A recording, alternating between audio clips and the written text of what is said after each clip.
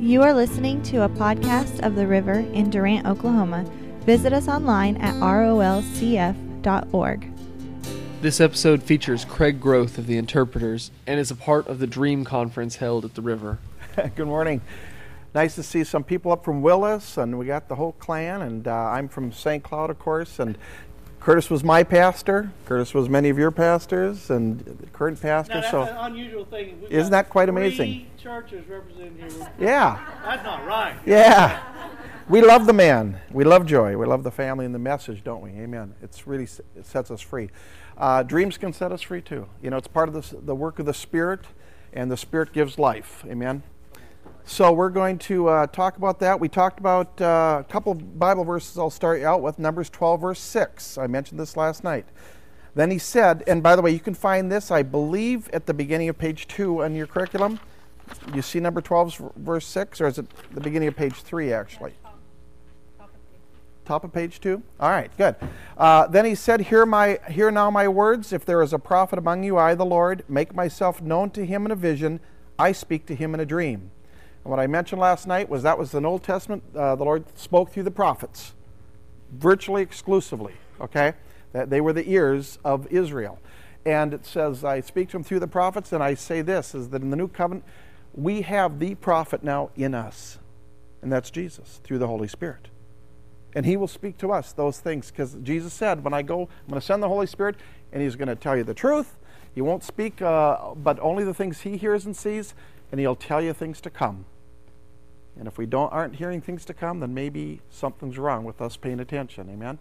Yep. So then we need to find out how he does speak to us. And we talked last night about the verse on, he's going to pour out his Spirit on all flesh. He loves everyone. And to him who has ears to hear, they're going to hear. Why are psychics finding all the missing persons? Because you know what? They also hear from words from God. They hear in the Spirit. What I say about psychics and stuff, I used to really have a bad feeling about them, and I really used to think they were really evil people. And here they are, just people, unredeemed people, who happen to hear things in the invisible, and they accept that. And they believe that there's something to it, but they don't have discernment of whether it's God or not God. Does that make sense? So I've talked to a psychic woman at length about before she was saved, and she was into dreams and all this stuff. She said, we just do what we hear. We just did what we heard. And many think it's all God. You know, if it's a good psychic, and they say, well, it's all God speaks to us. Well, many times it isn't God. But the neat part, it says in John 10, the parable of the Good Shepherd, my sheep hear my voice, and another voice they will not listen to. Now, we have to know that in truth. And many times when I talk about hearing from God, people say, how do you know if it's God? How do you know if it's the devil? How do you know if it's me? And I think about that and I go, isn't that interesting? We haven't even sat down and really thought about, well, let's at least take care of ourselves. If I'm driving to work one day, I get up in the morning, I'm driving to work, and I'm thinking about the work day ahead. I've got a meeting at 9 o'clock. We've got lunch with Bill at noon and so forth. And when I get done, the kids are at basketball, and we're going to go see that. And I'm going through my day, and all of a sudden as I'm driving, boom! A thought comes into my head and invades my train of thought, and I'm thinking about this person that I met a year ago, and I'm going, that's weird. Why would I think of that person? Now, the question is this. Is that your thought? That had nothing to do with my day. That had nothing to do with my train of thought. Yet we don't even distinguish that. We just think, oh, random, No, maybe God is speaking to us. And you say, well, it could be the devil. Listen, why don't we believe when Jesus said, no, my sheep hear my voice? Why don't we at least say, God, okay, I'm going to trust that voice that I hear is your voice. Because that's the voice that God puts in our hearts, the Holy Spirit. So if we believe that and just start, if you will, experimenting with that, call that person up, pray for that person, or based on what you saw in that quick, maybe you just heard the name or whatever that picture was that you got. Why don't you kind of walk that out a little bit? Pray for that person, okay? Stop everything you're doing or thinking. That may be a God thought, okay? So we need to start dividing that and finding out. Now, the neatest part, I think, about dreams and visions is that you can't control these things. This is not your thoughts when you get that significant dream, because God gives dreams. Okay? It's objective. It's something outside of yourself. Yes, we do have what you can call soulish dreams, dreams of our own soul. We'll talk about that, but you can distinguish those too. There's ways to distinguish that. And many times if you go to a baseball game all night long or all day long, and you come home at 9 o'clock, you go to bed and you dream about baseball, don't you? You know, garbage in, garbage out, or, you know, if you lost, it was garbage. But, so, can you hear me? Am I on the mic? Is that on? Okay. At least being recorded? Good. All right. So anyway, the idea is that, listen, you need to say, I hear God's voice. And you do hear from God. Otherwise, how did you get saved? But let's keep it going, all right? Trust that God is going to speak to you. And I tell you this, when we're talking about dreams, visions today, you guys are going to do an interpretation with some of the things I'm going to show you. We're going to need your help because we are the body. And I want you to do this. Pay attention to the first thing that drops into your mind when you're listening to some of the things we're talking about here with dreams. That first thing that comes in, because you know what? God wants to be first. And no, I found out this. I found it. He's the one who comes with that first thought. And those things are things we need to throw out on the table and find out. And as you practice this stuff, you will learn more and more how to find God's voice in the mix of all that stuff. Okay. So anyway, another verse. By the way, it says, "Hear now my words. If there is a prophet among you." These are God's words. Now we say, okay, we have God's word. We don't need any other word. We have God's word. No, this is His written word. Okay, this is the written word. God speaks through His Spirit also. These are verily the words of God. Okay? Matter of fact, He says in the New Covenant, after the cross, He said, now I'm going to put my law in your heart. Right? My law is in your heart. This is His word, His dictates, the things that will bring life and salvation to us. We need to listen to those words. You know, the Bible didn't tell my family 3 times leading up to September 11th. The Bible didn't tell me September 11th was coming in a few days. The Holy Spirit did through dreams and visions. Okay? Actually, one was an angelic visitation. We'll talk about that tonight too, or today. So we need to hear His voice. We can hear His voice, and we do hear His voice. My wife told someone 12 years ago when she met him, she said, yeah, I don't hear from God. Craig does. This is before things started changing for us. My wife hears from God very much now. She knows things of the future. My wife, one day I woke up in the morning, I was reading my newspaper a number of years ago, and I found out that a very dear friend of my wife's from before we were married, a very elderly woman, had passed away. She was probably in her 90s. Vicki hadn't seen her for maybe 12 years, but we knew she was in a rest home, and our lives had kind of separated and so forth, but Vicki just was very endeared to this woman. So I thought, well, I got to tell Vicki that Angie died when she wakes up. So Vicki wakes up and we have our routine. She sits on a rocker with her coffee. I sit there with my coffee. And the first thing we say in the morning is, good morning. Did you have a dream last night? That's what we do. What did you hear last night? And I said, but I just broke in. I said, honey, looks like you're going to a funeral this week. She said, oh, Angie died? I said, yeah, how do you know? Just talked to her in my dream. She said goodbye. Now, was it Angie? No, it wasn't Angie. It was a representation of, in your dreams. If I dreamt of Christopher last night. Yeah. All right. These kids. All right, I'm going to put that somewhere. Let's say I dreamt of my wife last night. Oh, wait, we're not going.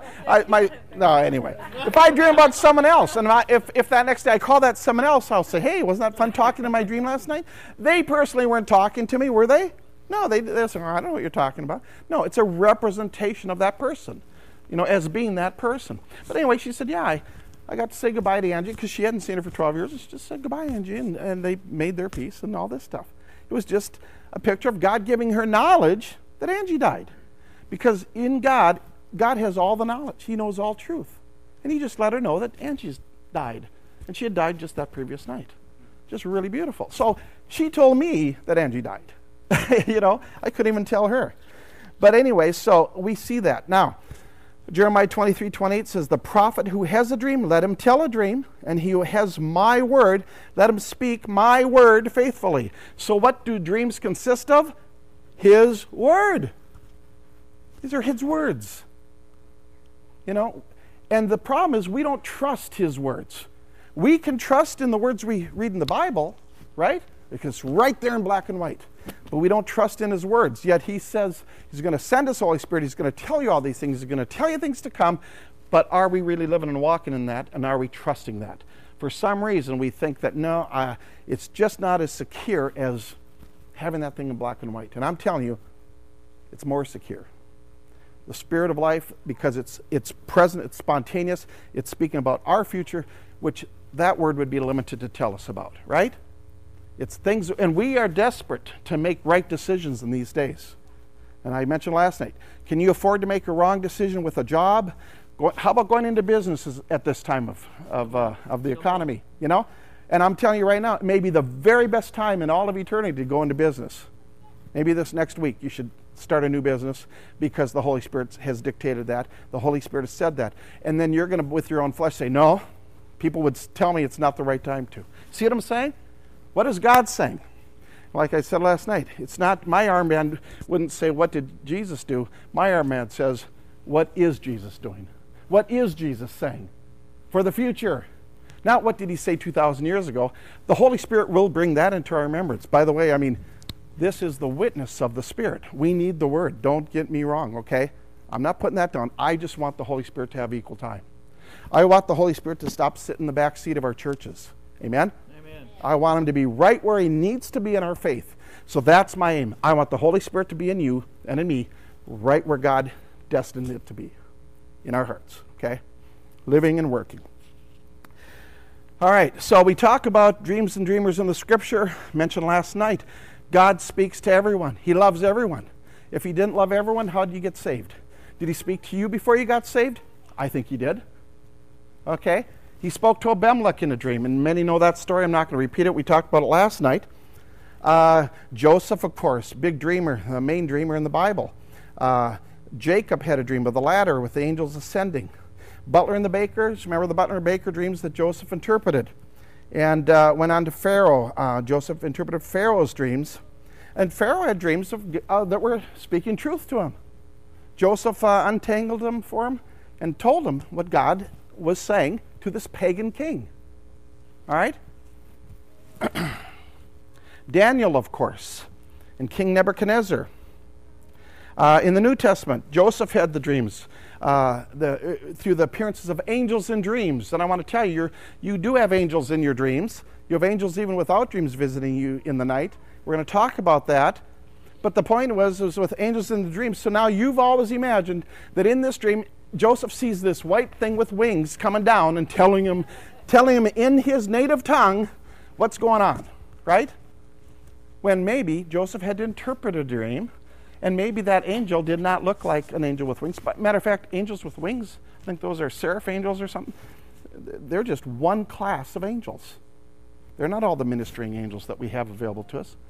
And even Gabriel showed up to Daniel as a man in his dream. Many times you'll have a dream and you'll say, and people tell me, yeah, I'm there and I'm in this room and there was a stranger standing next to me. Yeah? And that stranger and I walked away, and the stranger took me, and I went with that stranger, went over here, and he showed me something over there, or we were looking at something. Yeah, that's that ministering angel that's sent to show you something that God wants to reveal to you. Many times that stranger in your dream will represent an angel, and as you kind of say, could that be an angel? You can kind of see where, yes, that angel was relevant in showing me something, or even the words that stranger says. Many times you'll see an angel in your dream also as a foreign person, something that you recognize as being foreign, because it is it's a second heaven entity. So sometimes I'll have one with an oriental, even a black person, someone that's not like me, because God wants to kind of separate that, you know, and show you that it's something a little foreign here that he's showing you that this person represents, so that we are having those things too in our dreams. I love the story at Bethlehem. Joseph, of course, there he's sitting with Mary there, and basically there's a few shepherds, you know, keeping tending their flocks by night, and they hear the voices from heaven. I mean, how can you avoid that? You think they're going to say, yeah, you know what? We heard all those throngs of angels speaking to us, but you really want to go to Bethlehem? Nah, let's not. No, you know that they're going to go, right? It's like the $1 million prize, right? They're going to go. So they went. There's some other guys who showed up too, some 3 other buddies, right? The Magi. The Magi came from Persia. They were a pagan nation. They were not Jewish. You know, they weren't Jews. They weren't of the old covenant. They weren't under that law and all that type of thing. They came from far away. They saw the star. They come to the thing, come to the manger. And by the way, my biggest question is this. Where were the Jews at the birth of Jesus? I mean, all these beautiful stories, but it's like, where were the Jewish people? Do you know Jerusalem, I think I last read, was about 6 miles away? And no one shows up. Some pagans from Persia show up at the birth of Jesus. You know, these psychics, these astrologers from Persia. Why? They heard, they saw, they had their eyes wide open, right? And they knew about the tradition and the culture and the prophecy about another king born to the Jewish nation. So when they saw it, boom, they went.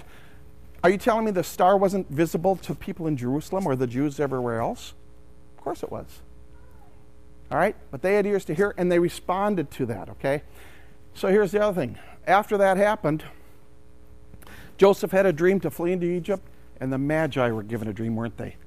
They were divinely warned in a dream to go back another way to avoid trouble in Jerusalem from the king, the Pharaoh, or whoever was residing at the time. Because they met him on the way in, right? Go and tell me what you find there, right? So they were warned. Pagan people. I thought God just spoke to Christians. You know, he speaks to everyone. He's calling everyone to himself. He came and he saved the world, and we just all need to believe on him to receive and reciprocate what he's provided for us. Amen? And then, by the way, the missing persons thing. Now, I mean, I've met with sheriffs, and when I hear about missing persons in Minnesota, I have groups of people that I've had monthly classes with after they went to the Dream class. We've met monthly for years with people in different cities around the state of Minnesota, Wisconsin. And when we have missing person situations, we get people on it, especially when it was in the town of one of the places where I had these meetings. And I met a sheriff, sitting down with the sheriff, telling him what we saw. Okay? I'll just tell you one story. I had a dream about this person that was missing, got lost in this forest up north of Duluth. And in these forests up north of Duluth, you can get lost. College kid. And so we prayed in these groups. We wrote down everything we heard and saw. Even as we sat for 10 minutes meditating, people just gave me the pictures they had, visions they might have had, dreams. I had a dream then a few nights later. I kept this on my heart. Before I go to bed, I'd say, Lord God, please tell me about James or whatever the person's name was. I forget his first name. Tell me, show me, please, Lord. I want to be part of this thing. We need to find this person. And I had a dream. I was crossing a creek, out in the forest, crossing a creek on these big stones, and these stones started moving as I got to the other side. I turned back and looked, and they were turtles. They were coming out of hibernation, and they were large, large turtles. Matter of fact, I said, these have to be the largest turtles in Minnesota. I woke up. I got on the internet. I found out what the largest turtles were in the state of Minnesota. They were called landing turtles. Never heard of it. Found out they're only located in 2 places in the state of Minnesota. Lac La Parle is the name of the place on southwestern Minnesota, and just north of Duluth, deep in the forest in Duluth, outside of Duluth, right where the man went in. I mean, that's where he was lost. Kind of ironic, isn't it? It's verily God showing me that. So I went up and met with the sheriff, and I said, Sheriff, may sound kind of crazy, but, I deal with people. We study our dreams and things, and we have some information for you. And I told him, you may want to take a look and find, there may be something in finding him by going to, I saw big turtles in a dream. And they were the largest turtles in Minnesota, and they were landing turtles. And I found out they reside in that forest up there. And he says, I know they reside in the forest up there. He said, before I became sheriff, I was a DNR officer. I know where they nest, and I know exactly where they live, and I'm one of the only few people who know where they live because they're a protected species. And he kind of lit up and he paid attention. He thanked me for that, okay? And I left. We're just the messengers. Sometimes I wish I had a better end of the story. I found out just 4 years later, just a few months ago, that they never did find him. But I told him, you may want to look for where those turtles are, okay? But we're just the messengers. You know, many of the stories I tell today have these fantastic endings. Some may not have the ending yet. Maybe the ending was bad, but the point was, many times you're just the messenger. When you're going to give an interpretation, that's you just do your thing. But he was profoundly interested in that. He said, you can come back anytime you want. You know that it said in Daniel's time that the wisdom in what Daniel had was 10 times better than what the other magicians had? And he made Daniel second in command over Babylon. Listen, he was in bondage, a place of bondage. The Jews were in a place of bondage, and Daniel, God's chosen, was made second in command in Babylon. So I want to tell you, with you thinking in America things are getting bad or all this stuff, you may have some imaginations. I'm telling you, God will make distinction with his people, and he can raise us up to be second in command in the nation. Okay? There is no second place for God's people. And we live in the kingdom of God. That's the kingdom we're in the reign of Jesus. And the government is upon his shoulders. And in this place, all things are possible. Okay?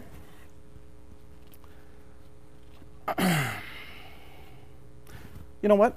I'm just going to go. Let's interpret a vision here, okay? Let's start right out. Now, as I said before, I want you to think the Holy Spirit's going to start dancing around here because the Holy Spirit says, I want to work and I want to train and I want to teach my people how to interpret, okay? So as we talk about these things, again, let's just practice with that first thought you get. I want to hear the first thought that you get when I tell you certain things today or show you certain dreams, okay? And just raise your hand. There's no wrong answer, okay? And I make a picture. Well, I'll tell you later about the picture, but as you can see, I'm not the best drawer. But I ask... Yeah. No. All right. Yes, all right. Well, speaking of Curtis, I asked Curtis this morning, I said, what is this? He said, it's a woman with an armadillo. I said, yes, that's it. Perfect. This is a woman with an armadillo stuck in her back. Okay? I heard one. All right. Well, let me tell you the story, and I'll get it straight. I found out in St. Cloud, where I live, that someone came up to me, knowing, of course, that I've been into this for years, and they said, there's a man in this one church. Actually, it's in a prophetic church, which, believes somewhat in this stuff, and he runs sound, and he constantly has visions. He has all these visions. How many of you have a few more visions than dreams even? Or also have visions? He has these visions, and he has a few when he's sitting up doing audio in the church service. And anyway, so ironically, or not ironically, a few months later, there was a Christmas party. I went to it, and there this man was. And I met him in the kitchen. I said, yeah, it's been told to me you have a lot of visions. Yeah, he said, I have so many visions, and I don't know what to do with them. And it's just bothering me. You know why it's bothering him? Because he doesn't see the fruit of them. He doesn't have the interpretation of them. Doesn't know what to do with these visions he has, right? So he said, I said, well, listen, why don't you just give me an example of one of the visions you have or you've had? He said, that's easy. Sitting up in the booth last Sunday, and I'm watching as the people are leaving the church. A woman stands up, comes down the aisle. He says, and I looked, and verily she had an armadillo sticking in her back as she's walking back to leave the church. He said, what is that? He said, what? I mean, that's crazy. And you wonder why some of these people, and yourself maybe even think, am I crazy or what? You're not going to tell nobody that. Yeah, you're not going to tell anybody that. And by the way, you and others have not told people all the years. There's people in the congregation of every church in this country who have not even told anyone the things a lot of things they've seen. Certainly not the church. Because of fear, this is true, of fear of being looked at crazily. And if you do tell them, then they say, yeah, that's that spiritual one and goofy stuff person. Now, it is goofy if we don't have an interpretation, if it doesn't amount to something, if it doesn't help and edify the body and bring life, right? So, he says, yeah, woman with an armadillo stuck in her back. So I'm asking you right now, when you hear me say a woman with an armadillo stuck in your back, we're looking for symbolically what this might mean. So when I say armadillo, what's the first thing that comes to your mind when I say the word armadillo? Just hard shell. Roadkill. Poor eyesight.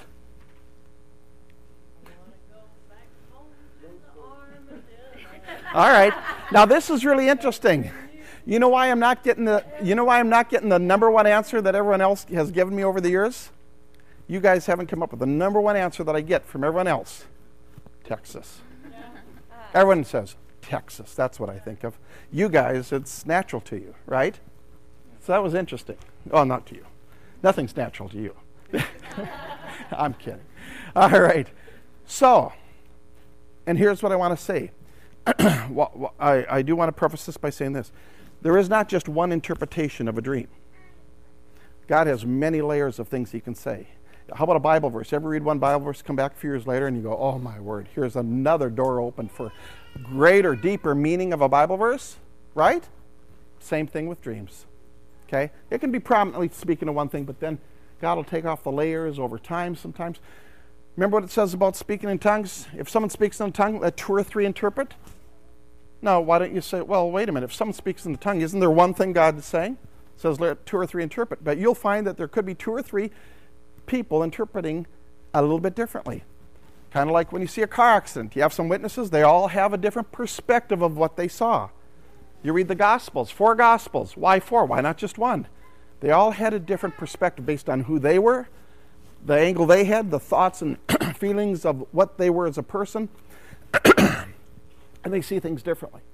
So there is not a wrong interpretation of the Spirit, but there can be more than one, okay? So when you see these things, the best interpreter of a dream is the person who's hearing the dream for the dreamer. Okay? Many times the best interpreter is you, but many times you can't see. You've got blinders because you're biased and you can't see the interpretation of your own dreams sometimes also. But anyway, so so I explained this to him. I said, look, based on if I was there, I'm going to give you an example. If I was there and seen that, but I'm going to tell you right now, based on me being in the kitchen, you telling me, I'll tell you what I'm getting out of that. My mind, my spirit went right away to armadillo. Went to Texas. I thought Texas. Hard shell, wrong answer? No, it's a right answer. It's whatever the Holy Spirit brings to you. And what you got today, you could almost, as we interpret this thing, go back to this woman and you might be able to speak into her life based on what you heard. Do you see what I'm saying? So all can be valid. Go ahead. I know the thing you shared with me a lot of times is that even though you have multiple interpretations, there's layers involved. Yep. Just like the Dallas thing with Brittany. Mm-hmm. The different. Yep. Why don't you explain that? My niece came to me. All right, we're going to break away. My niece came to me one day in Minnesota and said, she's 20 years old. She says, Craig, and she's one of these gals who are her and her parents. It's my in-laws, of course, and they're a very tight-knit family. They don't ever want to see Brittany move out of state. Matter of fact, we want to see Brittany grow up and have kids right here in this town, right? And she's in our house. If they could, they would like that. All right. God love them. And anyway, so they said, Brittany came to me one day and she said, Craig, I've had dreams about Dallas and going to Dallas and being in Dallas and living in Dallas. And she says, I got a feeling that, what do you think, Craig? Well, you may want to consider, have you considered moving to Dallas? Well, yeah, I've had to. I've had these dreams of Dallas, and they're repetitive. You ever have a repetitive dream? Mm-hmm. So she said, but my parents would kill me. Well, who's going to kill you if you don't? No. But in the way, he's not going to kill you. By the way, we all get to make mistakes in the kingdom of God. All right? But she knew, and I said, it's up to what you believe, but she believed there was something significant about this. I said, you may want to consider praying about moving to Dallas, which she had already had. Well, here's the story. It ends up she does find an open door and a job and as a secretary for a pastor at a church in Dallas. She goes down there, falls in love with this young man, and gets married to this man. His name is Dallas. But she had to go to Dallas to find Dallas. Okay? So she says, I have these dreams that I'm going to Dallas. I'm living in Dallas. And now they're as one, right? No matter where they live. Yeah, no matter where she is. Now she will always be living with Dallas. All right? See the two layers? It took her to go to physical Dallas to find her husband, Dallas. Isn't that cool? And it's beautiful. Do you know the confidence she had when she married a guy named Dallas that this was God by that time? I'm telling you, this is the stuff. This is the good stuff of God. All right? Now, back to this. So, I got armadillo. Now, when you have a dream and anything in life, when Curtis is teaching you guys, you got to ask questions. No. There is a principality, I believe there's a principality over the church in America and the worldwide. There are principalities that are trying to bring us and get us out of the truth, aren't there? There's a principality over the church for years that has said, don't ask questions. Don't question anything. Just listen to what that person up there says. Whoever comes to town and preaches, me today, just whatever he says has got to be true. He's listened to, and he's heard 6,000 dreams. I'm not interested in you listening to me and believing everything I say. I do not want you to do that. I want the Holy Spirit. I want it to go first to the Holy Spirit, and the Holy Spirit will drop into you what is truth. Okay? We need to get out of information, get into revelation. Okay? So, why did I say that? Anyway, so we Texas, yes. So we want that revelation from God. So armadillo is stuck in her back. Now, asking questions. So then I said to myself, as this man's sitting there, what does that mean? I went real quickly. Why is it stuck in her back? You got to ask that question. You've got to take this and ask every question you can. My next question was, why is it stuck in her back? Why might an armadillo be stuck in her back? It's her past. Could be a very good answer. If something is behind you, it's in your past. If something's in front of you, it's in your future. This was in her back.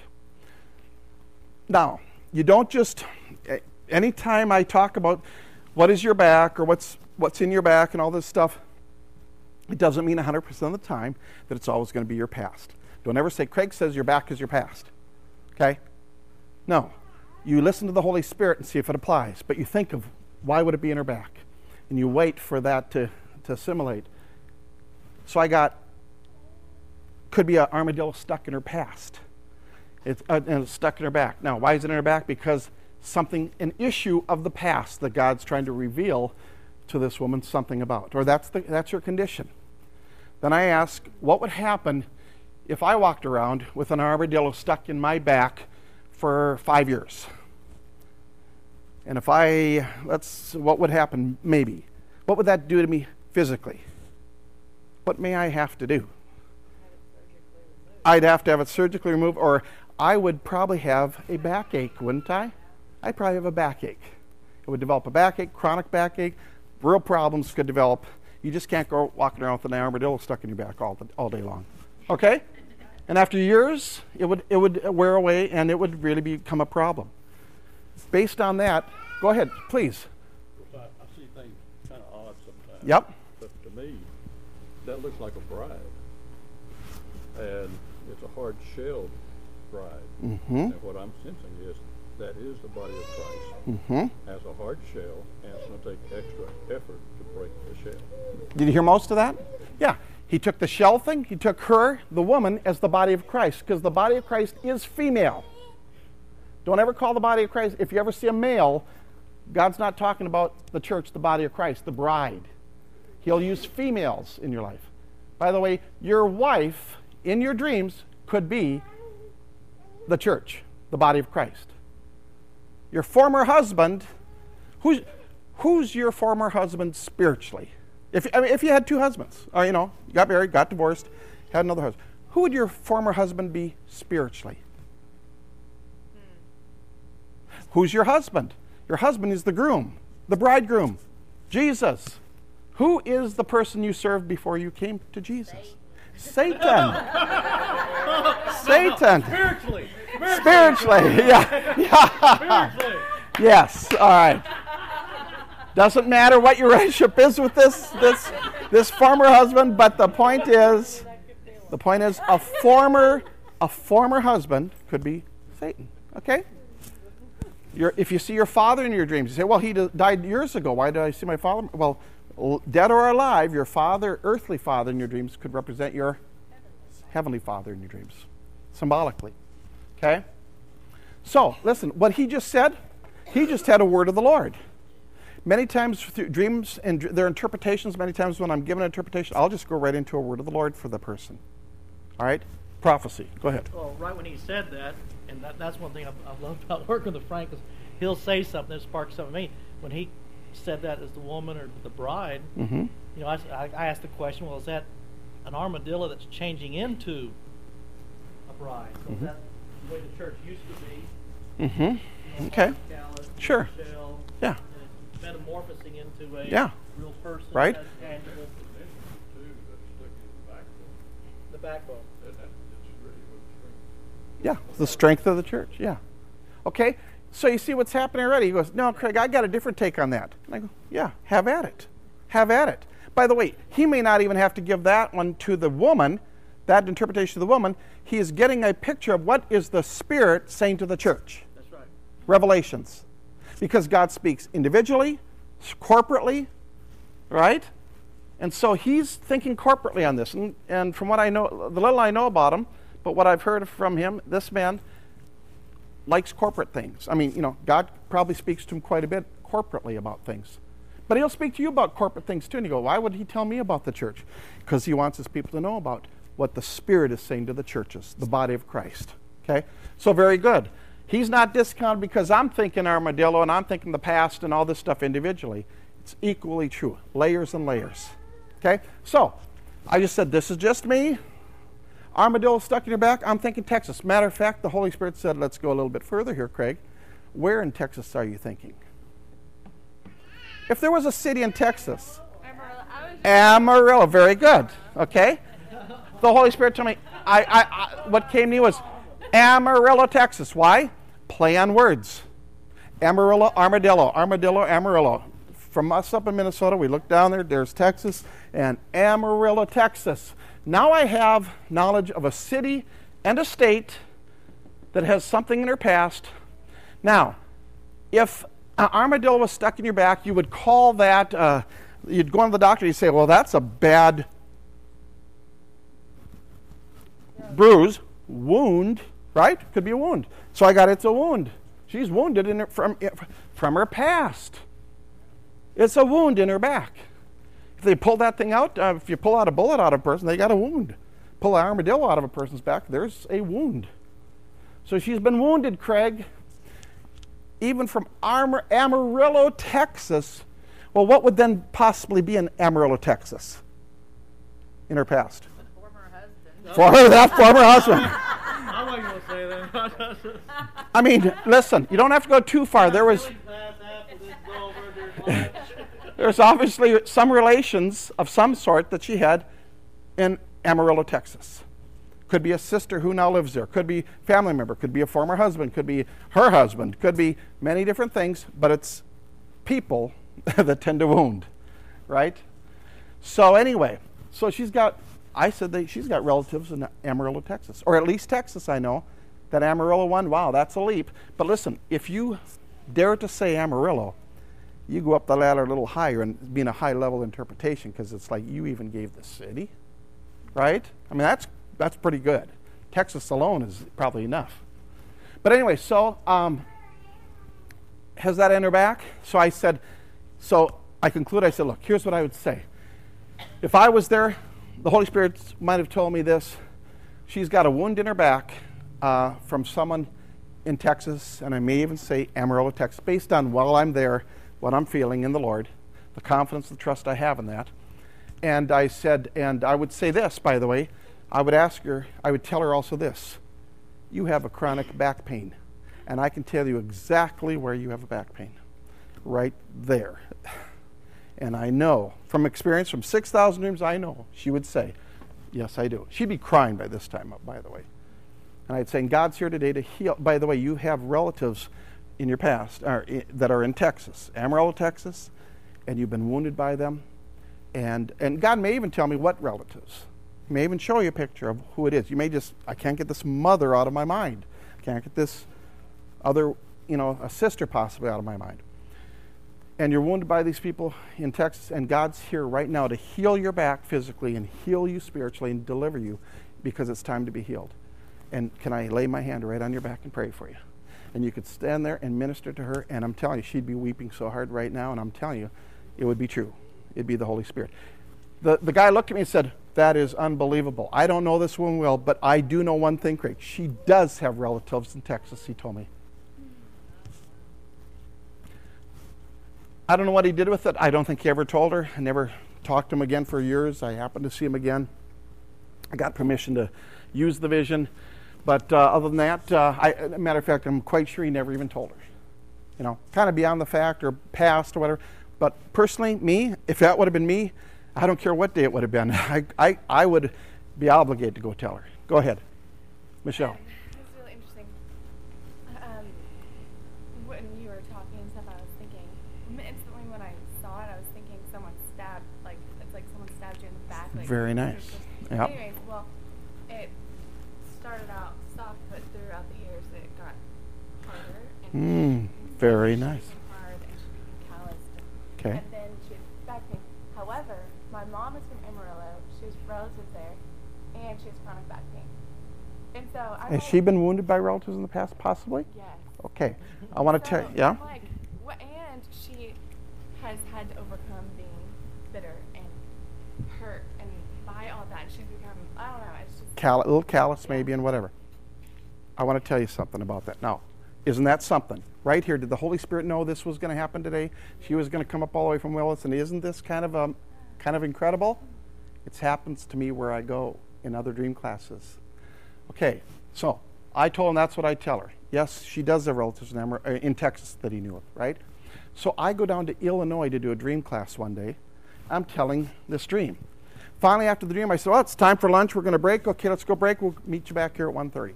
Took off, and we ate in the same complex.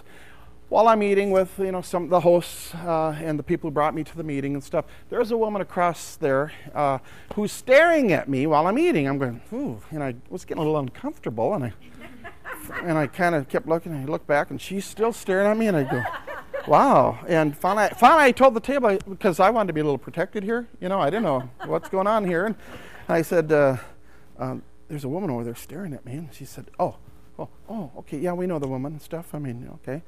But, okay, anyway, so a little uncomfortable. I get up, they had me go first so I could be done, go up and prepare for the afternoon session. I, all alone, bad move, I go back down the hallway, turn, go into the room to go get back to prepare for the afternoon session. And I turn around, and there's this woman, and it's that woman who's like right on top of me. I go, oh, yeah, what's up? She said, can I talk to you for a second? I said, yeah. She said, when you were telling the story about the woman with the armadillo in her back, were you talking to me? I said, no. I was talking to everyone. Well, you were looking at me almost the whole time. I was? Yeah, you were looking at me almost the whole time. And she says, the reason I ask you, she says, were you looking at, or were you talking to me? I said, well, I was just telling everyone the story. I said, why do you ask me? She says, because I have relatives in Amarillo, Texas, and I've been wounded by them, and I have the bad back pain too. And she broke down, and she was gone. She was flooding the floor with tears. And right as she said that, around the corner came 4 women. And I just said, ladies, this lady needs deliverance, have at it. And I walked away and prepared. She had a glow on her face the rest of the afternoon. She was fully delivered of that by the power of God. Is that fruit? That's fruit. Is that another layer? Bizarre. Yeah.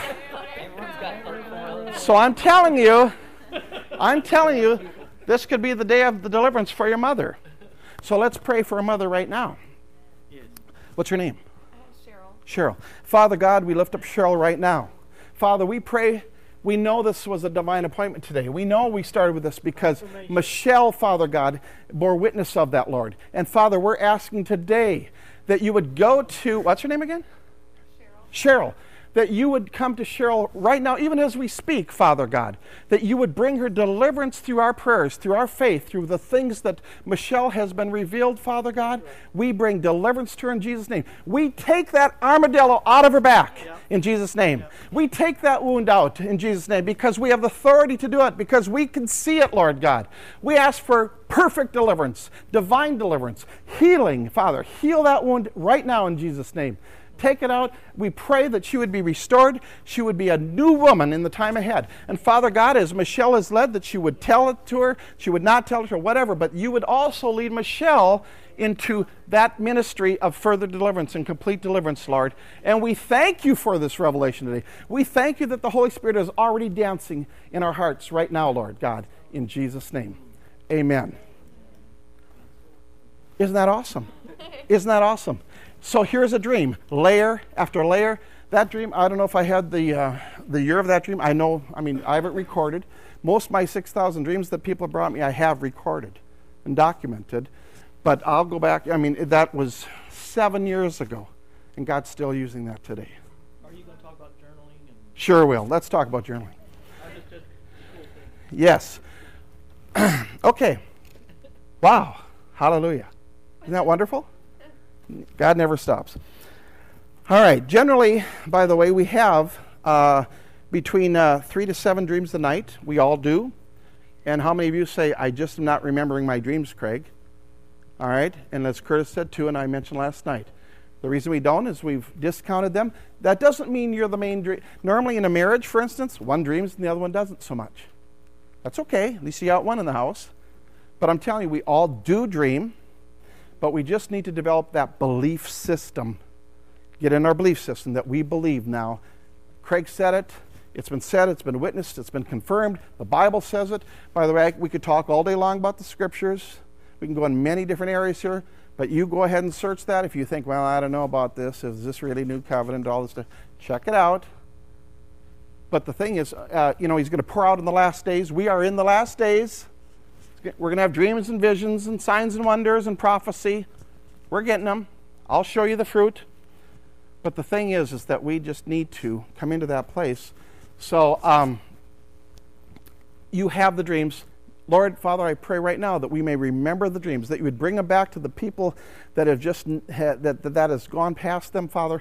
Pray that you'd bring back that kind of sleep that would produce those dreams, Lord, that you would bring dreams like never before once people leave here today, Father God, because their belief has been secured. They've gained a further belief and they're strengthened in their faith that you're going to speak to them through these means, Lord, in Jesus' name. Okay, by the way, the Lord speaks in read in the New Testament, there's like 40 different ways biblically in the New Covenant of how the Lord spoke. And we'll talk about those later on too. Unctions, gut feelings, all these types of ways. We're all different, so you all don't have to dream like I do or like she does or like, we all dream to a certain extent, or we'll remember those dreams. Just keep going with what you have already, but try to build on your repertoire in the Spirit, if you will. Right? Amen. But we need to believe. Go ahead. Just real quick, it just hit me when he was talking about how one person will probably dream more than the other, that kind of thing. And that's just such a biblical principle. You don't really understand that concept. Is that in the Word there's a spiritual anointing and there's physical anointing, a practical anointing, we call it. And we need to understand that most likely, not 100% across the board, but generally, one person in the family will have a spiritual anointing, one will have a practical anointing. So Moses knew, he raised his hands, there was victory. That's the spiritual, but it took two people to have the practical anointing to go by and keep his hands up to see how to continue to have victory. So it's one thing to be aware of things in the Spirit, it's another thing to get it to work and manifest in the world. And it takes both those in a family. That's why don't surprise yourself. Husbands, your wives will never be like you. Wives, your husbands will never be like you. So it's, you just need to understand that God has a good combination. One has practical and one has spiritual, and they learn how to work together and honor each other, and then great things can take place. So someone's going to have pictures, and someone's not. And you don't need to say, oh, you're weird. You just need to say, hey, let's see how we can make what you see come to pass. Amen. Amen. Yep. And with that, yeah, you will have the different things, but generally that's what I find too. But it doesn't mean that person you can't increase in those dreams. And the main way you do it is by paying attention. There's other ways to bring those dreams back up. We'll get to that a little bit later too. Daniel 2:30 says, "But as for me, this secret has not been revealed to me," because he was talking to Nebuchadnezzar, "because I have more wisdom than anyone living, but for our sakes who make known the interpretation to the king, that you may know the thoughts of your heart." Most of the dreams, many dreams that you're going to have will be revealing the thoughts in your heart. Read that scripture again. Daniel 2:30, you see it right there on your curriculum. "But as for me," Daniel said, "this secret has not been revealed to me because I have more wisdom than anyone living, but for the sakes of for our sakes who make known the interpretation to the king, that you may know the thoughts of your heart." God can show you the thoughts of your heart. God can show you that some unredeemed nature still in there, right? I had a Donna, dream yeah. just recently when I was diving. This is fun. And Yeah. I had dreamed that I was eating chocolate. And when I woke up, it's like I could even taste the residue of the chocolate in my mouth. Wow. Shut up and I ate it. Sleepwalking. But I didn't have it in the house. Yeah. Because I was trying to get rid of it. Sure. But I think that I was longing for it. Right. Okay. But it sure was good. I was satisfied. That was good. All right. May God be the chocolate in your life. All right. Amen. And satisfy you. Hallelujah. That's awesome. But we need a doctrine for dreams in the church. We need permission to say we can dream, we can have interpretations, we can bear fruit in this area. But I tell you what, I'd rather have one dream. If you say, well, I don't dream that much, just wait for that one dream. I would rather have one dream with an interpretation than 1,000 dreams without one. And you would too. Because you know what? If you have 1,000 dreams that you've been given, much is required. Him who much is given, much is required. Okay? There's consequences for not paying attention to God on this level. God will always love you, as Curtis says. You have a love relationship with God. But you know what? It will cause consequences if we don't pay attention to the things that God's trying to do to save the world, to save us out of problems, to save us out of our jobs, to save us from all these types of things we face in life. We would do well to pay attention. Amen? Amen. Now, dreams are parables, and so therefore we have to understand the language of God. The reason you say, crazy dream, some of your craziest dreams can be the most God dreams that you've ever seen in your life, and can be life-transforming and so forth. But we say, oh, I had the craziest dream. Listen, I've heard them all, and there are crazy ones. But some of your craziest dreams can be verily God-given dreams, okay? And it says in Matthew 13:34, all these things Jesus spoke to the multitudes in parables, and without a parable he did not speak to them. If I told you that God spoke in the French language, he spoke in French, would you endeavor as a Christian to learn the French language? Maybe? Okay? God speaks in parables. So we need to learn the parabolic language. That's it. Now, yes, you've heard God's still small voice in your spirit speaking in your language, haven't you? Once in a while you just hear that. He told me, I love you. Whatever it would be, right? But he speaks the least amount in your language. He is speaking symbolically to us all the time. We just need to learn the language. And when you start looking at the world and your life and your heart symbolically, you'll go from seeing the world just as it is, as you have been, and you'll come over here and you'll see the same world in your life symbolically. And I call this the kingdom of God, and you will be living in it, because you'll see things of greater truth than you've ever known, and you'll be revealed the mysteries of the kingdom of God. Jesus said, for it's been given to you to know the mysteries of the kingdom of God, not to them, but for you to know the mysteries of the kingdom of God. Dreams, visions, signs, and wonders, these are mysteries. They're secrets that need to be revealed, then they need to be interpreted, and they need to be worked out and walked out. Jesus also said in Mark 4:30, he said, to what shall we liken the kingdom of God, or with what parable shall we picture it? He's giving you parables of what the kingdom of God looks like in your life. He's speaking symbolically. You ever see pictures? Just get these snapshot visions? You should not ignore those. Sometimes I will stay and be still in bed. One time I waited half an hour. I said, Lord, if you want to speak to me this morning, I just say, please speak to me. I had a sore throat and I didn't feel like getting out of bed so fast. That helped keep me there. I waited 30 minutes on the Lord. And about the 24th minute, whew, something passed by me with the speed of light. But I got the snapshot of the picture. And I was in a house of a woman who had come to my dream class in Illinois. And we had, with this whole group, we had had lunch and so forth. So I sat across from her, I talked to her. I was in this woman's house, boom, that fast, in one picture. And I was in between the walls of the kitchen and the porch. And there were some keys on the inside on a hook. And based on that quick dash of a picture, I wrote it down as fast as I could, and I forgot it as fast as I remembered it, but I had written it down. I emailed that woman, and through the whole thing, what a powerful testimony.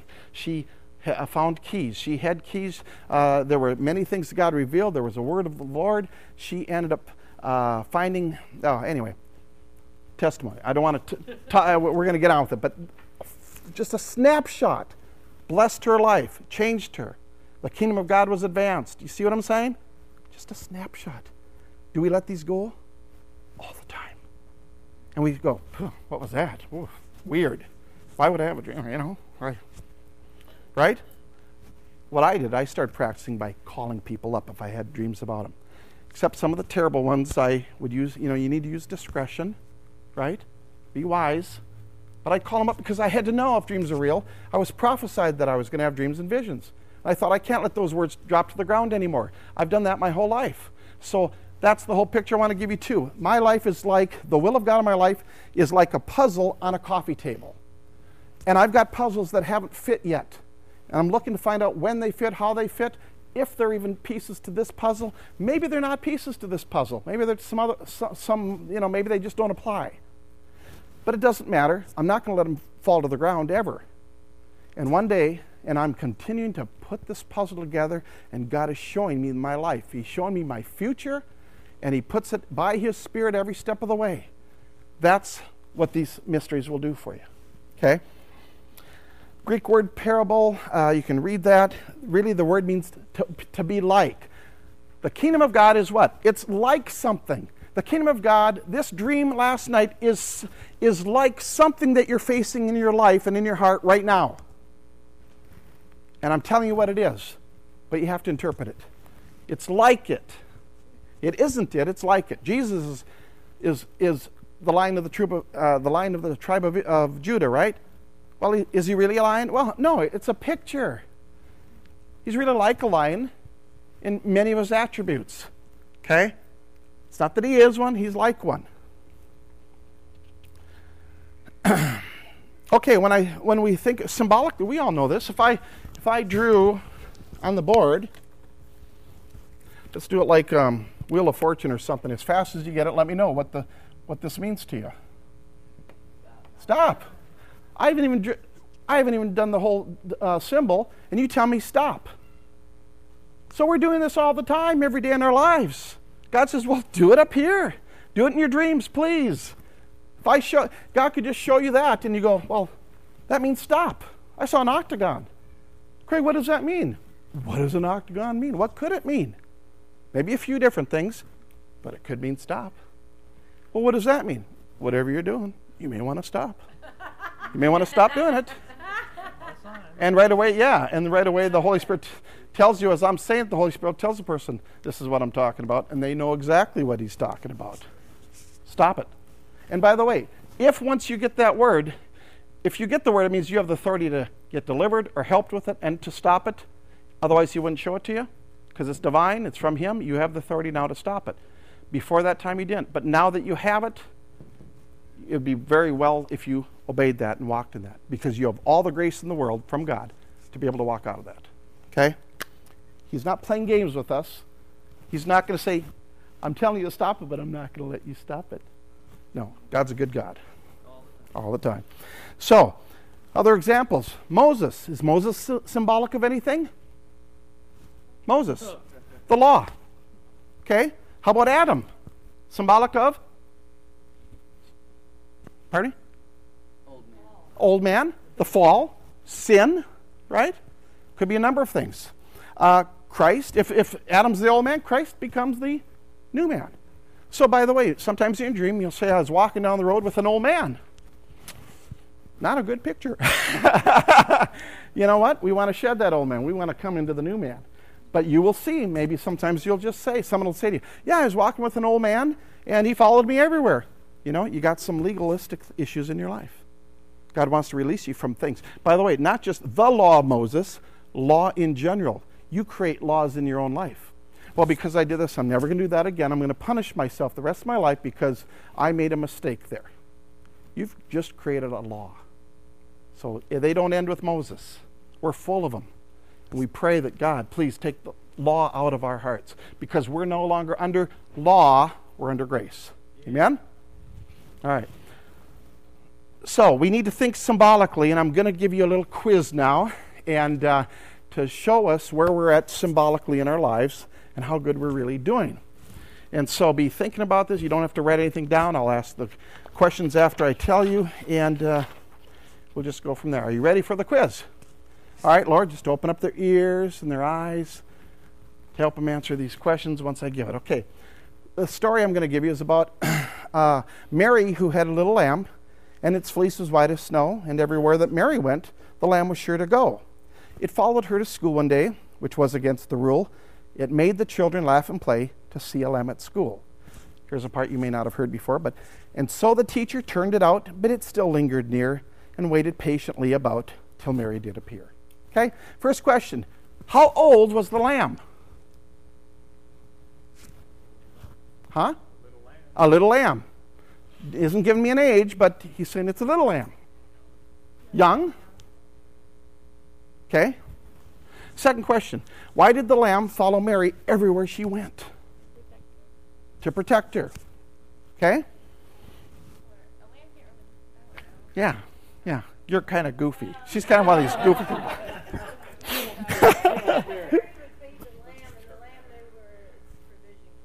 Okay. Love. Comfort. All right. How long did it take for Mary to appear? End of the school day. Okay? 3:30, 4 o'clock, maybe, right? What was Mary's husband's name? Okay. What city was the school in? You know that one. Whoa, Lord. Help them, Lord. Help them. No. Why was its fleece as white as snow? Who were the children? The Jews? The schoolmaster. Okay. Who was the teacher? Why don't we say the schoolmaster on that one, Nick? Oh, schoolmates, the children. Maybe the schoolmaster was the teacher, right? Why did the teacher turn it out? Didn't belong there. Didn't what? Didn't recognize it. And what was the lamb's name? Jesus, right. Now, here I'm going to show you something. You guys did terrible. Someone maybe got one answer right. Okay? But here's the deal.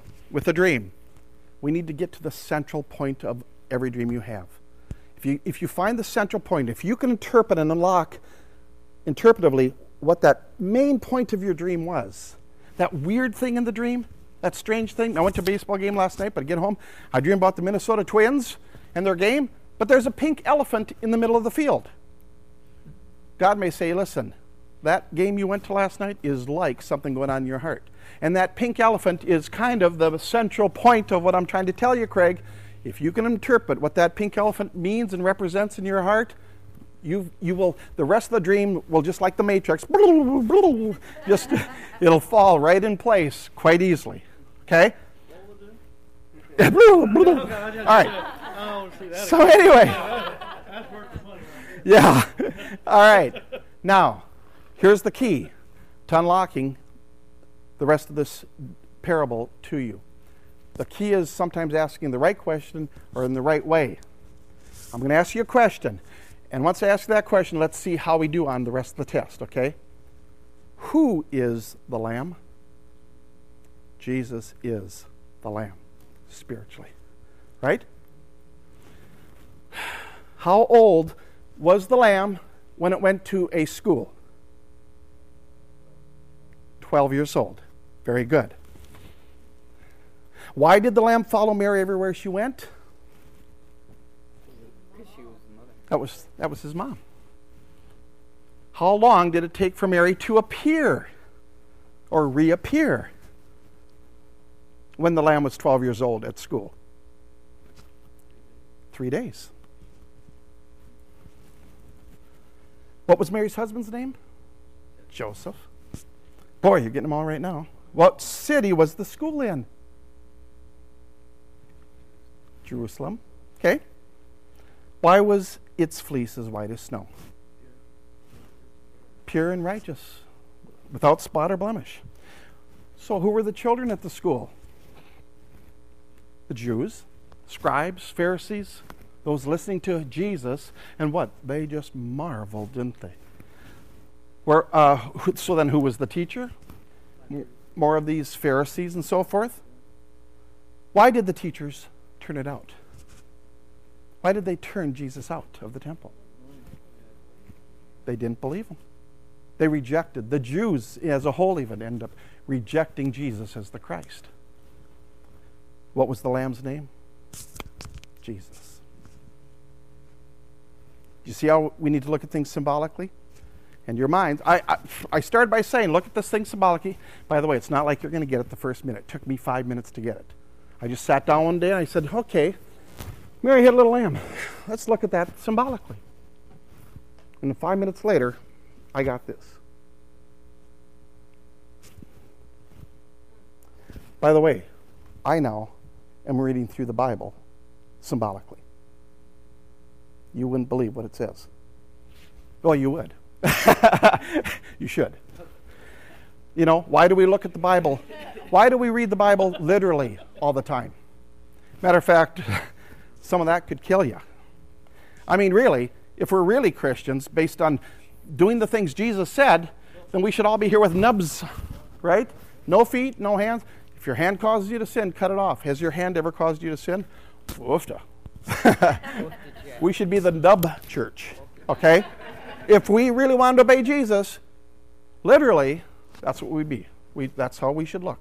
So we're either a very disobedient group of people here this morning, or he might be saying something symbolically. How about this verse? I'll give you a symbolic verse that I read one day. I don't have it right here on me, but it talks about which one of you as a father, if a son asked you for bread, would you give him a stone? Remember that verse?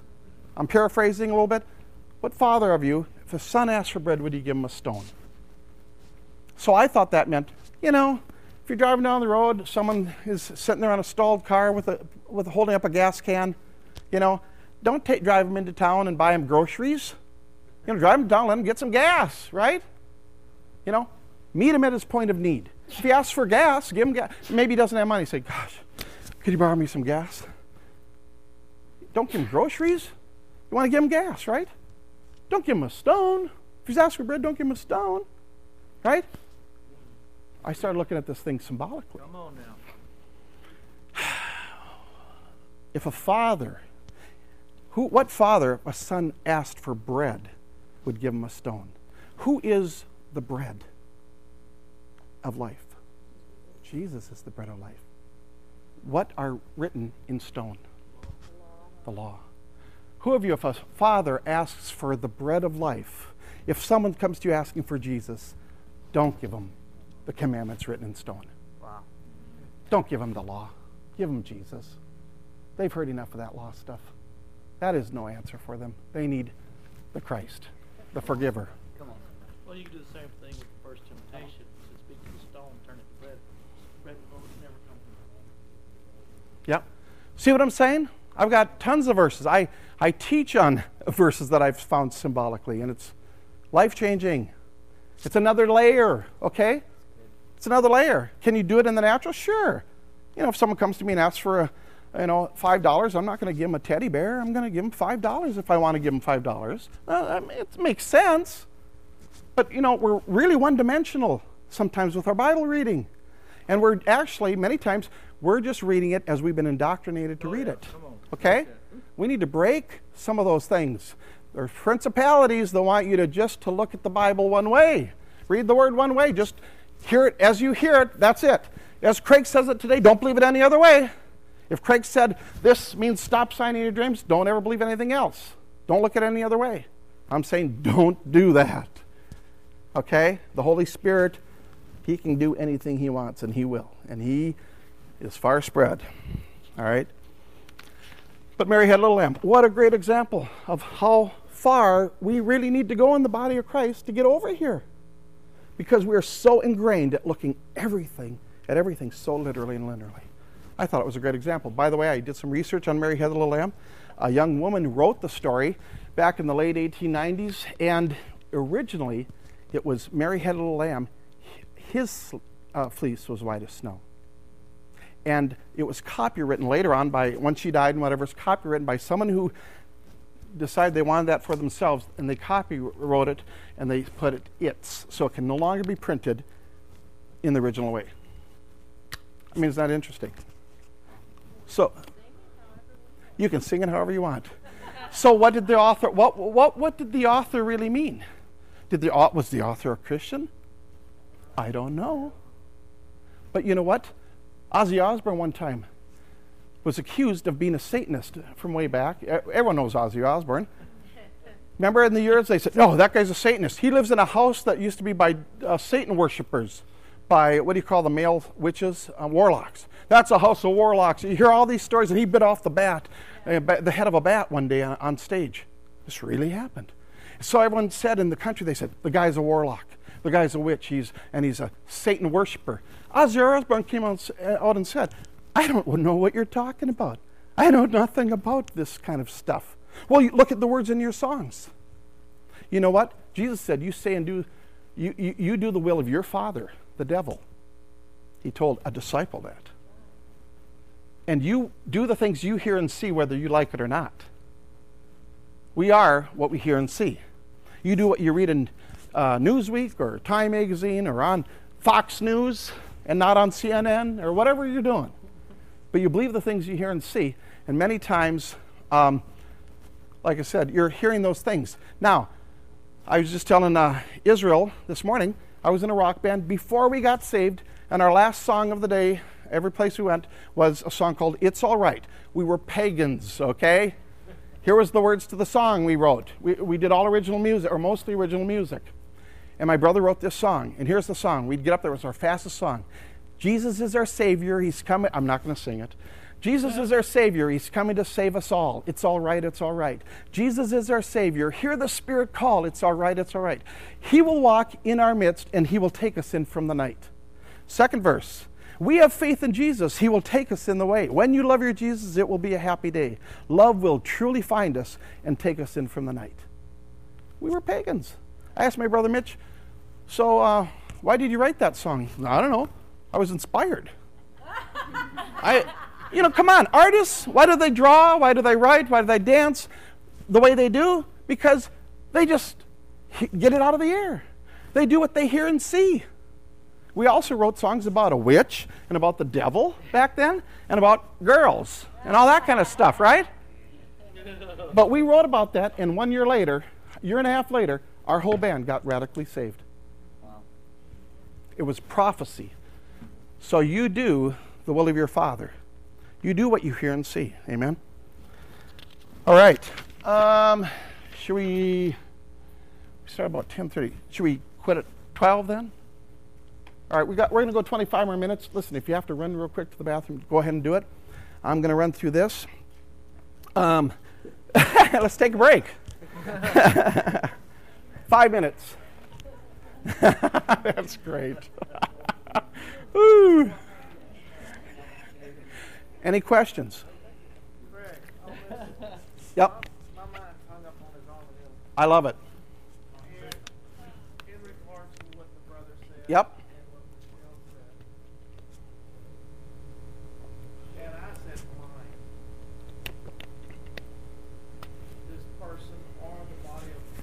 Mm-hmm. This thing that's stuck in their back that causes pain.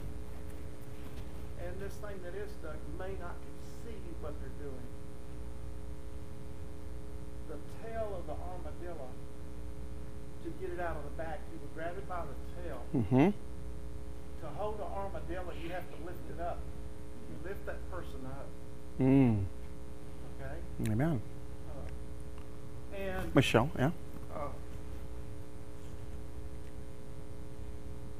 this thing has a shell on its heart. And it's skin up. You can't hold an armadillo on the ground. You'll get tired and let go. So you lift this thing up to God. When you have an armadillo up, underneath all that toughness and hardness is a soft white skin. There's goodness in everybody. Amen. We all have a shell. We were all blind and couldn't see. But God knows there's some good in that person. That's right. And some pure white meat. Armadillo's all white meat. Wow. There's no darkness. Wow. And when you have that person or that thing lifted up, you can see that whiteness. And it's very easy to penetrate the heart. You can't penetrate it from the shell. Oh, hallelujah. And lifting people up in prayer, what he showed me there is you can't get an armadillo in the front. He will tear you up. You come from behind. Mm-hmm. People that are hurting you and you can't face them or talk to them. You reach from behind where they can't see. Amen. And you lift them up and you'll be able to penetrate their heart. Hallelujah. Amen. Amen. Come on, we're just talking about a little vision here of a person with an armadillo. And look what's coming forth already. Gospel and gospel and gospel and good news, right? Just one little picture. You know, we could keep going with this thing because you all could get something in the Spirit on that. All right? Now, is that the true interpretation, or is it that one, or is it this one, or is it that one? It's all of them. So we've learned in Christianity to be so either or oriented, and we need to become both and oriented. That's one basic thing I learned through 10 years of study of this stuff. We need to stretch out a little bit and become both and oriented. It has really kept us so limited in our thinking. Having time to meditate on these dreams. I'll tell you one thing. This is so funny. So they think that there's this dream interpreter guy in Minnesota. You just email your dreams to him, and this guy will interpret my dream. So guess what? After a few years and a few thousand dreams, when they email a dream, sometimes, or call me about it or talk to me about it, I'd say, okay, before I help them with an interpretation. By the way, I don't really say I interpret dreams for people. I say I help the people interpret their dreams. I don't put anything on them. I'm looking for this when I'm telling them interpretation. If I don't see this, I need to try another door to get into that dream so I can nail this thing. Okay? You may not get it the first time. Also, in that armadillo, if you just pull it out and let them go, that armadillo's going to go down in that hole. And you lose them. Yeah. And you lose that opportunity, don't you? You see, it's a never-ending story. Okay? Many stories of this. In my process of learning dreams, I found out that Jesus said to the disciples, at one point he said, when he told them the parable of the sower, they said, what does this parable mean? And Jesus said, what? You don't understand this parable? How will you understand all parables? Now, I'd been given a prophecy that I was going to see dreams and visions. So I thought, wait a minute, I knew dreams and visions at that time came in parables.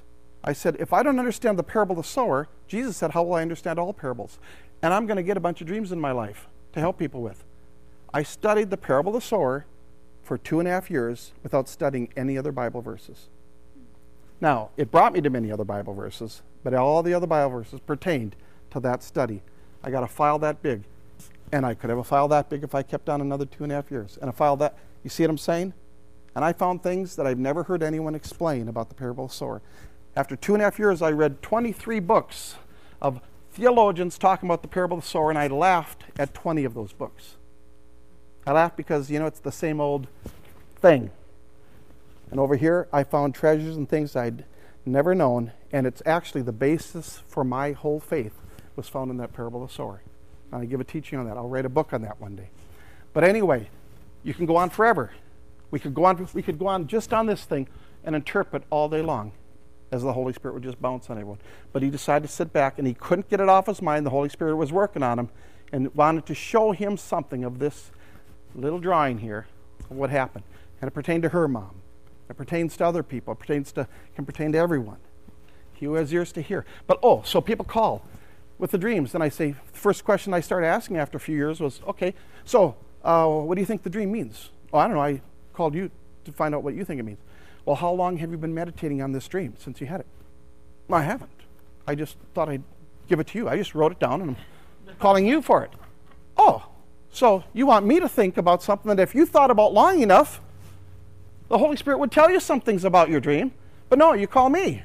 I didn't say that, and I'm thankful for everyone who did call me, okay? And they're precious people, and we need a doctrine for dreams and interpreting and so forth. We're starving for this, by the way, folks. May the Lord touch you guys to help others. Yes. All right? I'm not here to tell you what I got. I'm here to pass on the goods so that we can all be bringing more life more abundantly to everyone's lives, okay? So, I say it this way. If you have a dream, and you say, well, I can't interpret. If you took a significant dream in this next month, you write that dream down as fast as you get it when you wake up with the details. It says in Daniel that he wrote down all the main facts of the dream. He was a journal writer. He even asked his buddies when he got home that night, look, hey, we're all going to die tomorrow if we don't come up with this interpretation. The three other guys, right? So he went, Meshach and the guys, and so he went and said, what does this mean? They talked about it all night. They still didn't come to the full interpretation. Daniel goes to sleep, and in the sleep and in the night, he gets the interpretation. Go ahead. The thing about the lambs too, and the lamb that's rejected because of tradition. And tradition is what's really causing the body of Christ not to move. Right. Or, as I mentioned last night, I give a picture. We're moving backwards into the future. We're just looking at tradition. We're just looking at what we've known, what we've heard before. Matter of fact, I've got, about 40 or 50 Bible verses on the law alone in the New Covenant scriptures that I'll bet you there's 35 of them that you've never heard in your life. And you've skipped over them because we have not been indoctrinated in the truth in many areas. These principalities over the body of Christ are trying to keep us from knowing the truth, keep us from our freedom that's in Christ. Okay? I tell people these verses, they go, no, that's not in the Bible. Yeah, it is. It's this verse. Because we skipped over them, because Satan knows if they know what this one means, really what it means, I'm powerless. Okay?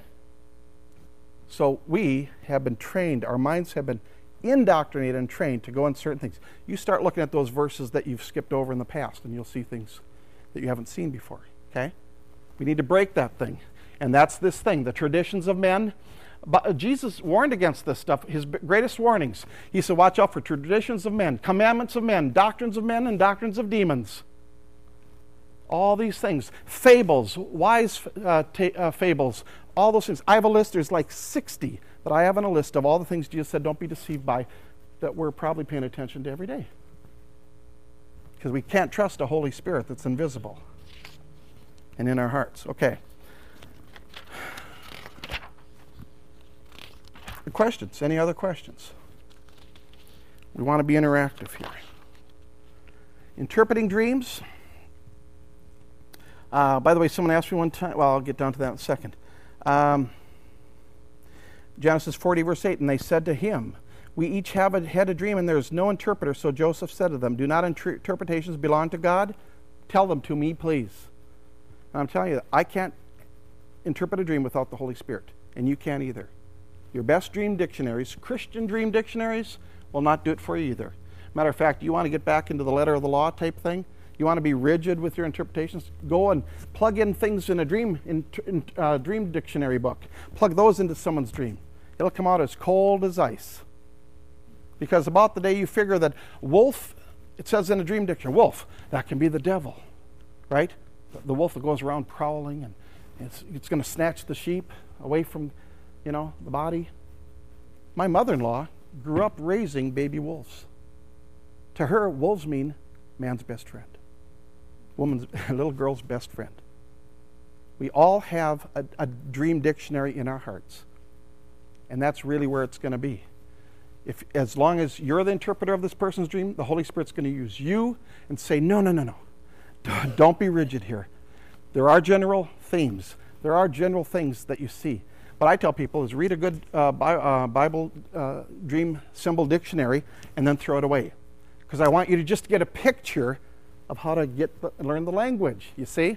Matter of fact, I'll tell you right now, Understanding the Dreams You Dream.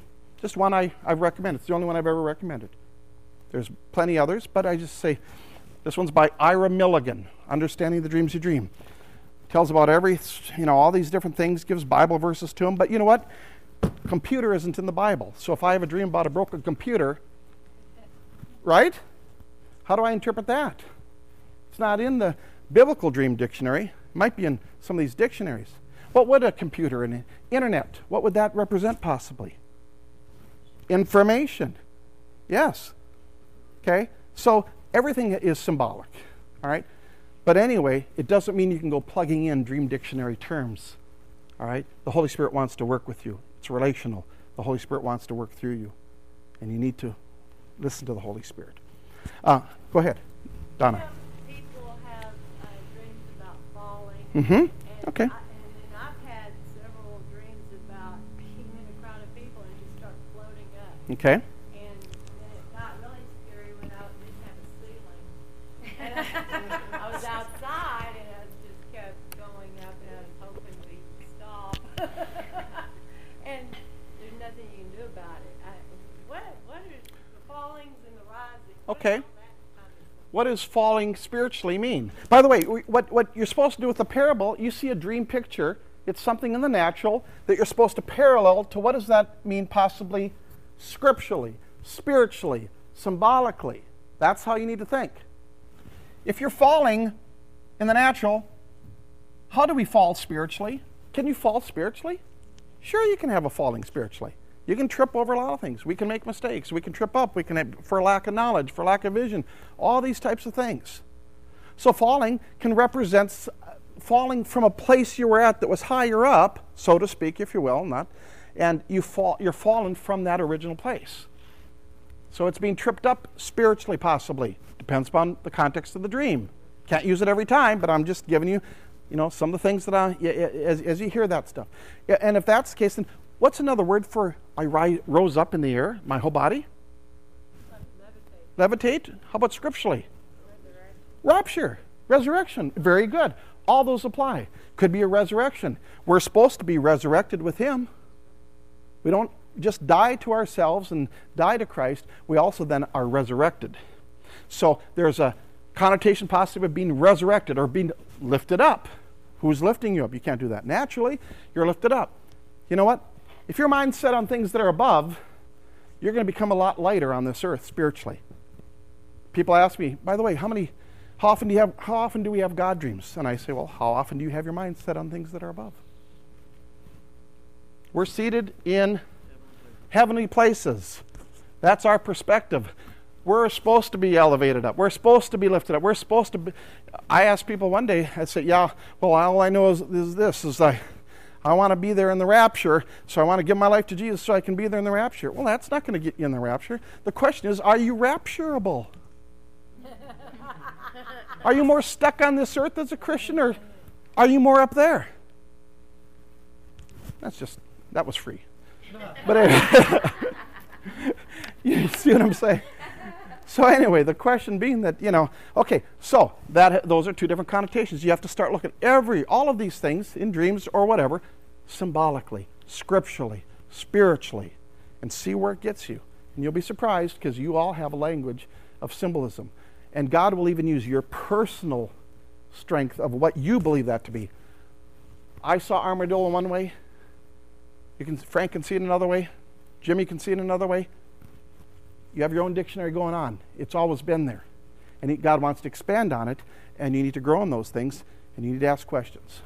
But you need to then learn how to respond to the Spirit. We've kind of lost that art a little bit, But now we have to be responsible and mature in that and get that thing back if we have lost that. Questions?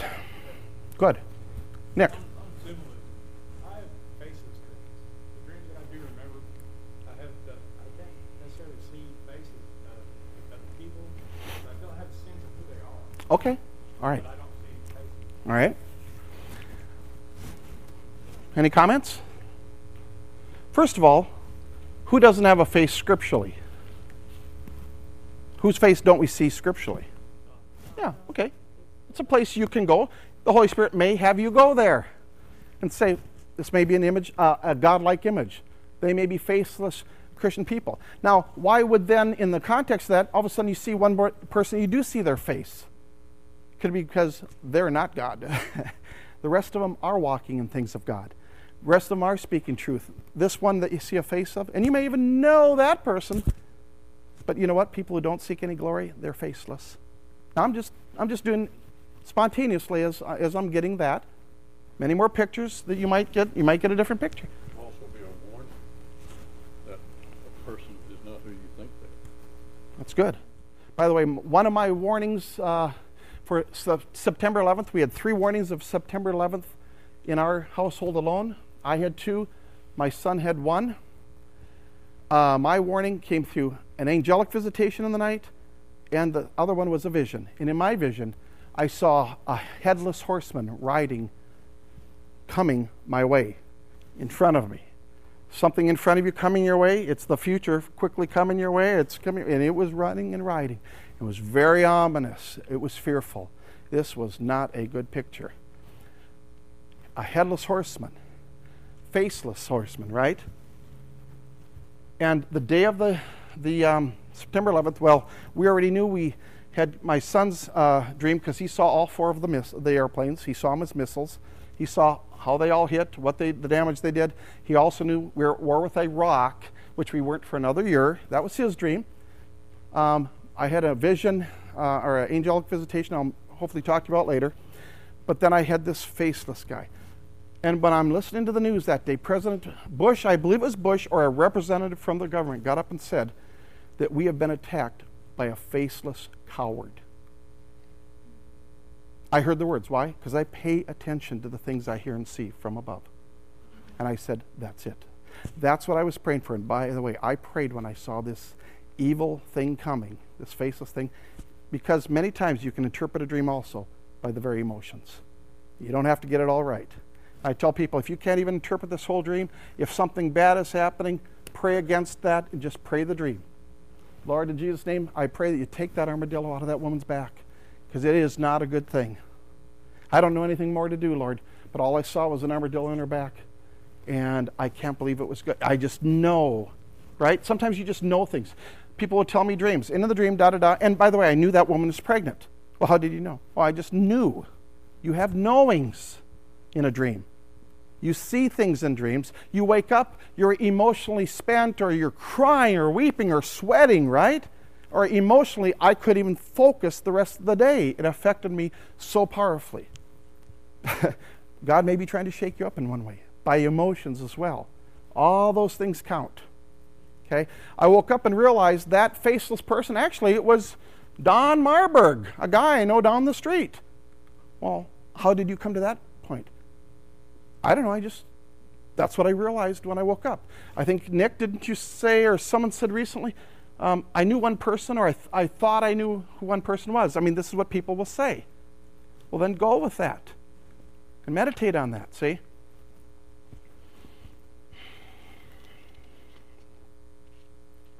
We need to look at a dream, and I say look at the dream symbolically first. Sometimes they can be literal, and given the time, we'll talk about literal manifestation. I mean, that it's literally going to happen the way it was. Certain people are literally in trouble, and you need to respond in prayer in some way, especially with warning dreams. Daniel 2, verse 16. So Daniel went in and asked the king to give him time that he might tell the king the interpretation. Sometimes in the marketplace. Let's say you go to work and you're flipping burgers and the guy next to you says, boy, did I have a dream last night. And you go, really? Well, listen, I just went to a dream class. I'm no pro, but yeah, just tell me the dream. And he tells you the dream and you go, oh boy, I'm not getting this. But I bet if I went back to this little group that did, make a few phone calls, maybe we could get some help. When I first started doing this, and there again, I learned mostly by the Holy Spirit. Back when I first was given this prophecy that I'd see dreams and visions, I didn't even know God really, really spoke today through dreams and visions. I started having to learn from the Holy Spirit, and I had to, and as we started the process, I got our worship team together in our church. I was a part of the worship team, and we meet on Friday nights and we go over dreams. And I'm telling you, when you get in a group of people, you can interpret a dream 10 times faster. Yes. That 10 times exponential type wisdom. The body of Christ is essential because we all see things differently. I wake up in the morning, I say, tell me your dream, Vicki, tell me my dream. I'll tell Vicki a dream. I'll say, Vicki, I don't even know what it means. She says, are you kidding me? I know what that means. Nice, 2 are better than 1. And try 10. Try 10 people. Okay, see what I'm saying? You guys have the stuff right here to do it. You Willis people, you can go back. You've got a few people who could do this stuff. Work with each other. Don't be a know-it-all. And tell people in the marketplace, tell people, look, I'm no expert, but give me a try. And I want to tell you something. The Lord God will be so gracious to you. You would not believe how gracious God is. My first time I went to the marketplace, I'd maybe interpreted 400 dreams or so. And by the way, here's my success rate. When I first started interpreting dreams, I started with my own dreams. Then I started with this worship team's dreams. Then I went out and then people started calling me, okay? My first 50 or 100 dreams of my own dreams, here's my success ratio. Miss, interpreting a dream. Miss, hit. Hit. Ha! I got one. Miss, hit, miss. Maybe that's the first 50 or 100. I'm just giving you a picture, okay? Next 100 dreams. Miss, hit, miss, hit, miss, hit. The next 100, hit, miss, hit. 400, hit, miss. We always make mistakes. We can't interpret everything. We all know in part, right? See what I'm saying? That same thing happens as we discipline ourselves and understand the working of the Holy Spirit, understand how He works with you individually differently than anyone else. And you'll start getting this stuff, okay? I was going to make another point, but I forgot what that was now. Yeah, please. I had a person ask me last night and brought up, they asked me, what about, black and white Mm-hmm. and color dreams and the different types of dreams? Right. Okay, types of dreams. Let's run over to page. We'll quickly run over here. We'll begin on types of dreams and kind of keep working on that as we go through. I'm just kind of floating the Holy Spirit here, if that's okay with you guys. We're a limited amount of time. By the way, it's not like I can in 3 days teach anyone how to interpret dreams, but at least if we have some tools here, Yep. Get some pictures, we can begin. By the way, on February 7th, I start... this prophecy I had in 1998 was started by a woman who was finishing prophesying to one person. As she's walking over towards me, she said something about radio. So I wrote it down before I wrote down the prophecy she gave me about dreams that ended up turning into dream ministry. And she said something about radio. And she looked at me and she started prophesying to me about being into dreams and visions. I kind of kept it out of the mix, but I kept that in my heart, wondering if that was for me. I wrote a book on warning dreams last year, about a year and a few months ago, and you can purchase it out there, telling about prophetic warning dreams and how people are dying because we're not properly interpreting a dream and responding to a dream correctly, but we can be saved from your loved ones dying if you pay attention and if you do the right things with those. I ended up then going on radio shows around the country, mostly secular radio shows. So I was on a Catholic station with some big priest guy, and there was a couple Christian ones, some right-wing ones, some left-wing stations, some psychic stations. It was really a blast. It was great. And given enough time on the radio station, I would be able to explain that I am a follower of God through Christ Jesus. I believe there is a power in the universe that knows all and knows the future, and it is motivated by love. Many call that God. I just talk more generically. And I give them the message. And anyway, something about radio. Did all these radio interviews. Well, I just got it secure in the last month and a half through the radio shows. Someone wanted me to come on their radio and have my own show. Starting February 7th, I'll have my own radio show. You can go to my website, push the button on there for live, listen in live, and at 7 o'clock every Monday night, you can hear my radio show on dreams. To continue in your education of dreams, we'll have live interviews, interviewing people with fantastic testimonies. We'll be able to have live call-ins, people with dreams, questions. You can email me. It's all set up. God's provided and has been providing financially for that cause. Praise the Lord. Why? It's part of the prophecy. Something about radio. 12 years later, I could have let those words fall to the ground. 12 years later, he adds that last little touch there, which it's never an end, but there it is, something about radio. The last year, it's been all about radio. And I think now I'll be able to reach the masses. Amen? And get the word out. Be praying for that if you would. If the Lord puts that on your heart, please pray. Types of dreams.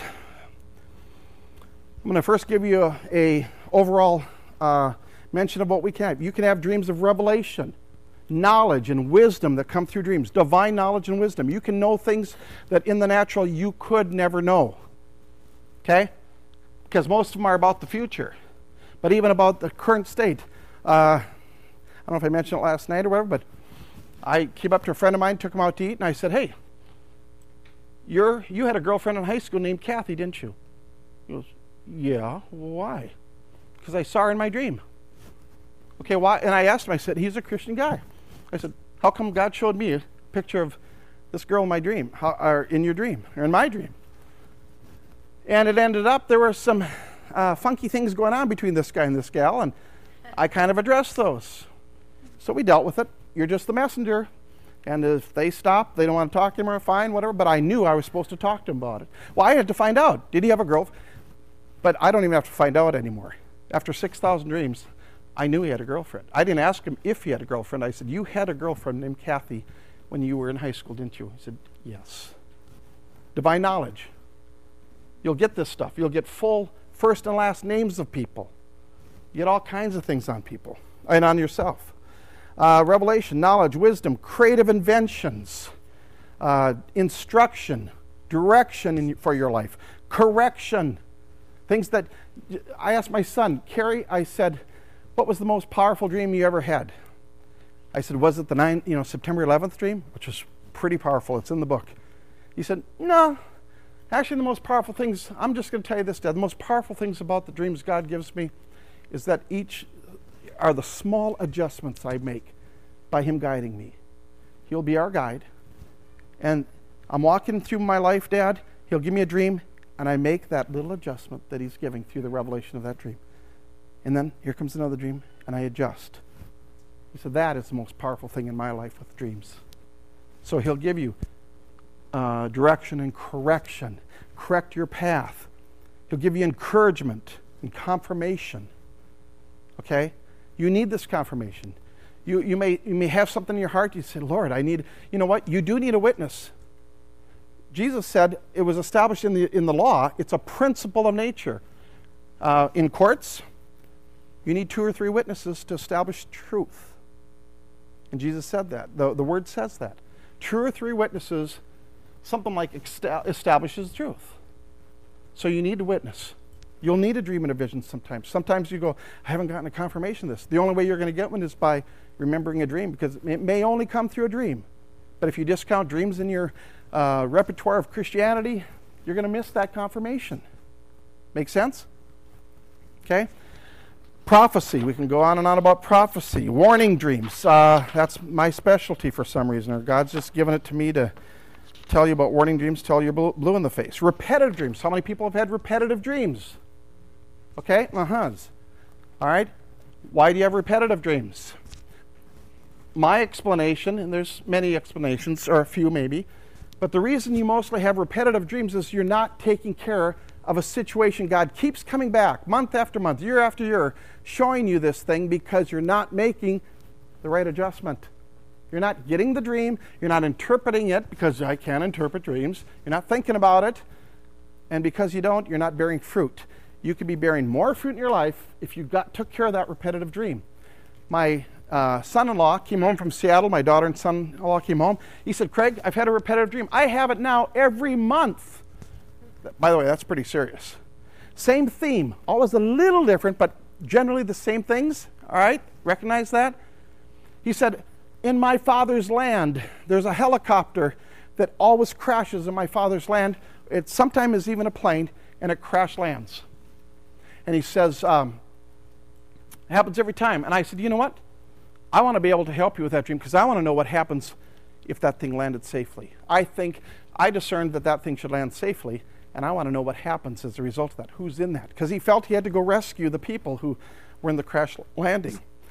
Anyway, he came early before Christmas, 10 days or 5 days before Christmas, left a few days after. The morning he left, he got up and said, Craig, I had a dream. And in the dream, there was the helicopter, and it landed safely. And the people got out of the helicopter, got onto a bus, and the bus came out of the pasture into my father's house. And in my father's house, or they got out of the bus in the parking lot, and then they were able to get dressed in these marathon outfits, and they went out and ran the race that was set before them.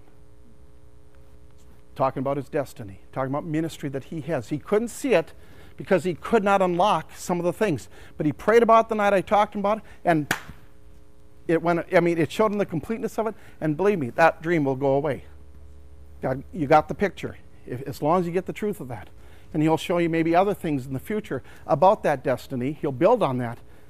But your repetitive dreams can go away. Make sense? Okay, we're going to take a break for lunch.